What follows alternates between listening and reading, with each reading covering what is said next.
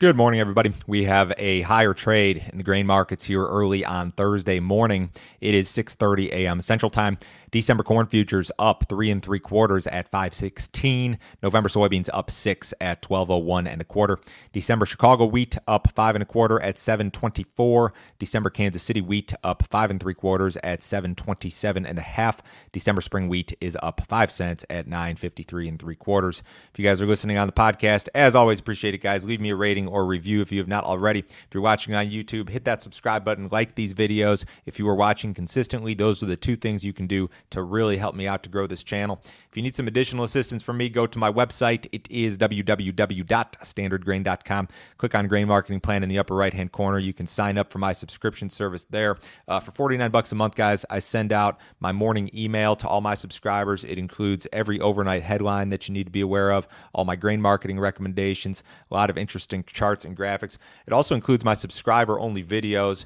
This is one I did yesterday regarding the grain markets and the way that they are priced. I went back and looked at historical ending stocks and stocks-to-use ratios and tried to determine based on that whether or not these markets are priced correctly. And this was an interesting video. I had a lot of positive feedback about this, and I send out videos like this to my subscribers every single business day. So certainly give that deal a shot, guys. There's no other fee. There's no other obligation. You can cancel it at any time if you do sign up and you don't like it. So certainly check that out.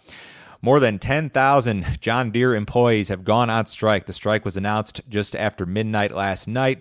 These employees are members of the United Auto Workers Union, which is a huge labor union here in the United States. The workers overwhelmingly rejected a labor contract that was struck earlier this month between the union and John Deere. I think like 90% of the workers said no to this agreement. So pickets have been set up. The members are organized. They are ready to fight for a contract that they believe will meet their needs. That's according to one of the regional directors of the union. The deal that they agreed upon earlier this month would have provided wage increases, 5% to a lot of workers, 6% for others.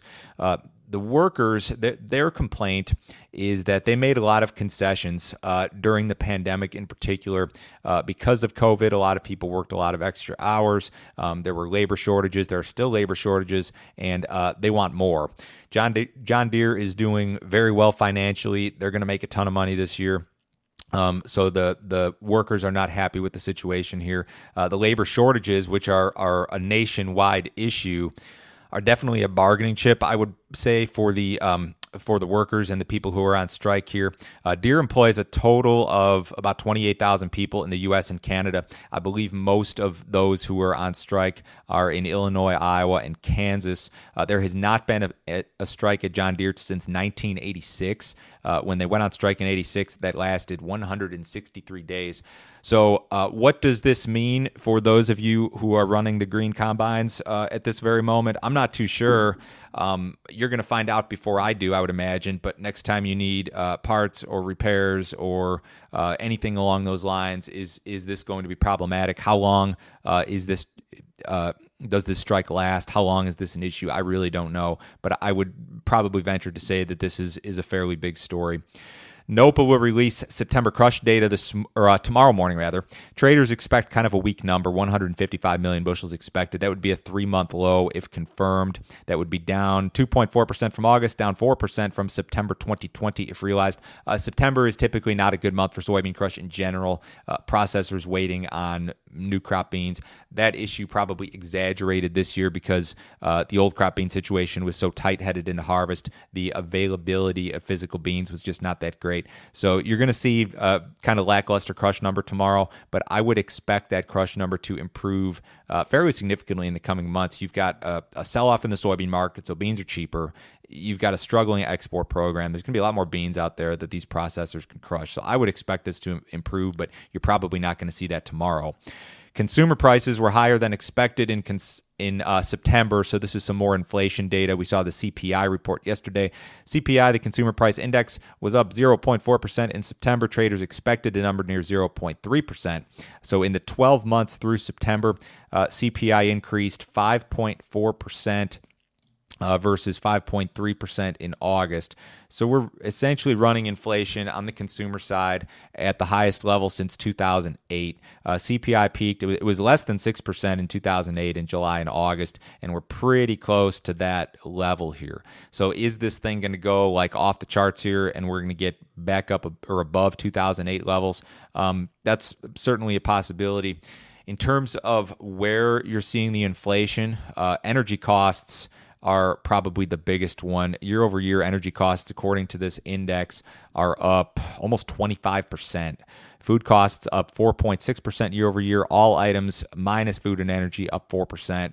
So this inflation story continues. It's the result of a lot of things: supply chain bottlenecks, logistics issues, government money printing, stimulus, all that stuff contributing factors here. EIA had a report out yesterday. This was the short-term energy outlook report, and they lowered their ethanol production forecasts for both this year and next year. They said that production will average 960,000 barrels per day this year. The previous forecast was 970. The number for next year revised down to 1 million barrels per day from 1.01 previously. Ethanol production averaged 910,000 in 2020. These are not great numbers that they're projecting. I hope that they're wrong. I think that they could be wrong. I think we're going to start grinding a lot more corn for ethanol here shortly. Cash corn prices have come down drastically, not only because the board's come down, but maybe a bigger factor is that basis has really fallen apart versus pre-harvest levels in a lot of areas of the country. You've got rising energy prices, so I think the incentive is definitely there to see increased ethanol output. EIA not necessarily suggesting that. We will see our weekly report from EIA out a little bit later this morning. The next 7 days will bring more rain to some areas of the eastern Corn Belt, and some of these areas have been kind of wet to begin with. But here's the next 7 days in terms of expected precipitation. Missouri, southern two-thirds of Illinois, a whole bunch of Indiana, Ohio, down into Kentucky, Tennessee, and further east Michigan.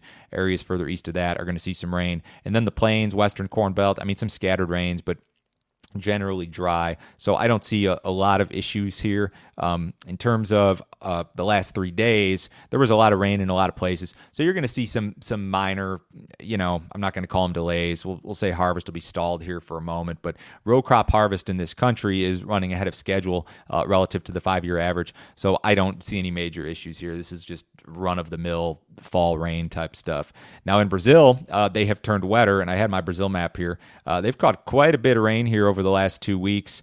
These dark green areas over 3 inches on my map here, and then lesser amounts certainly in a lot of areas. And the forecast is very wet. I don't have that map here, but if you pull up the forecast for rain for Brazil, very, very wet here for the next couple of weeks. So Brazil started the growing season with a very significant moisture deficit for a lot of the country, and it's pretty normal for rains to return around this time of year. It's spring in Brazil. They catch rains in the spring, and this is going to help to improve their situation and production potential. So as it stands here this very moment, I would make the argument that Brazil has all the potential in the world to produce a record corn crop, to produce a record soybean crop. We know that they are planting record acreage of both, so it's all still very, very possible the way we stand here today, especially given these rains and given the forecast.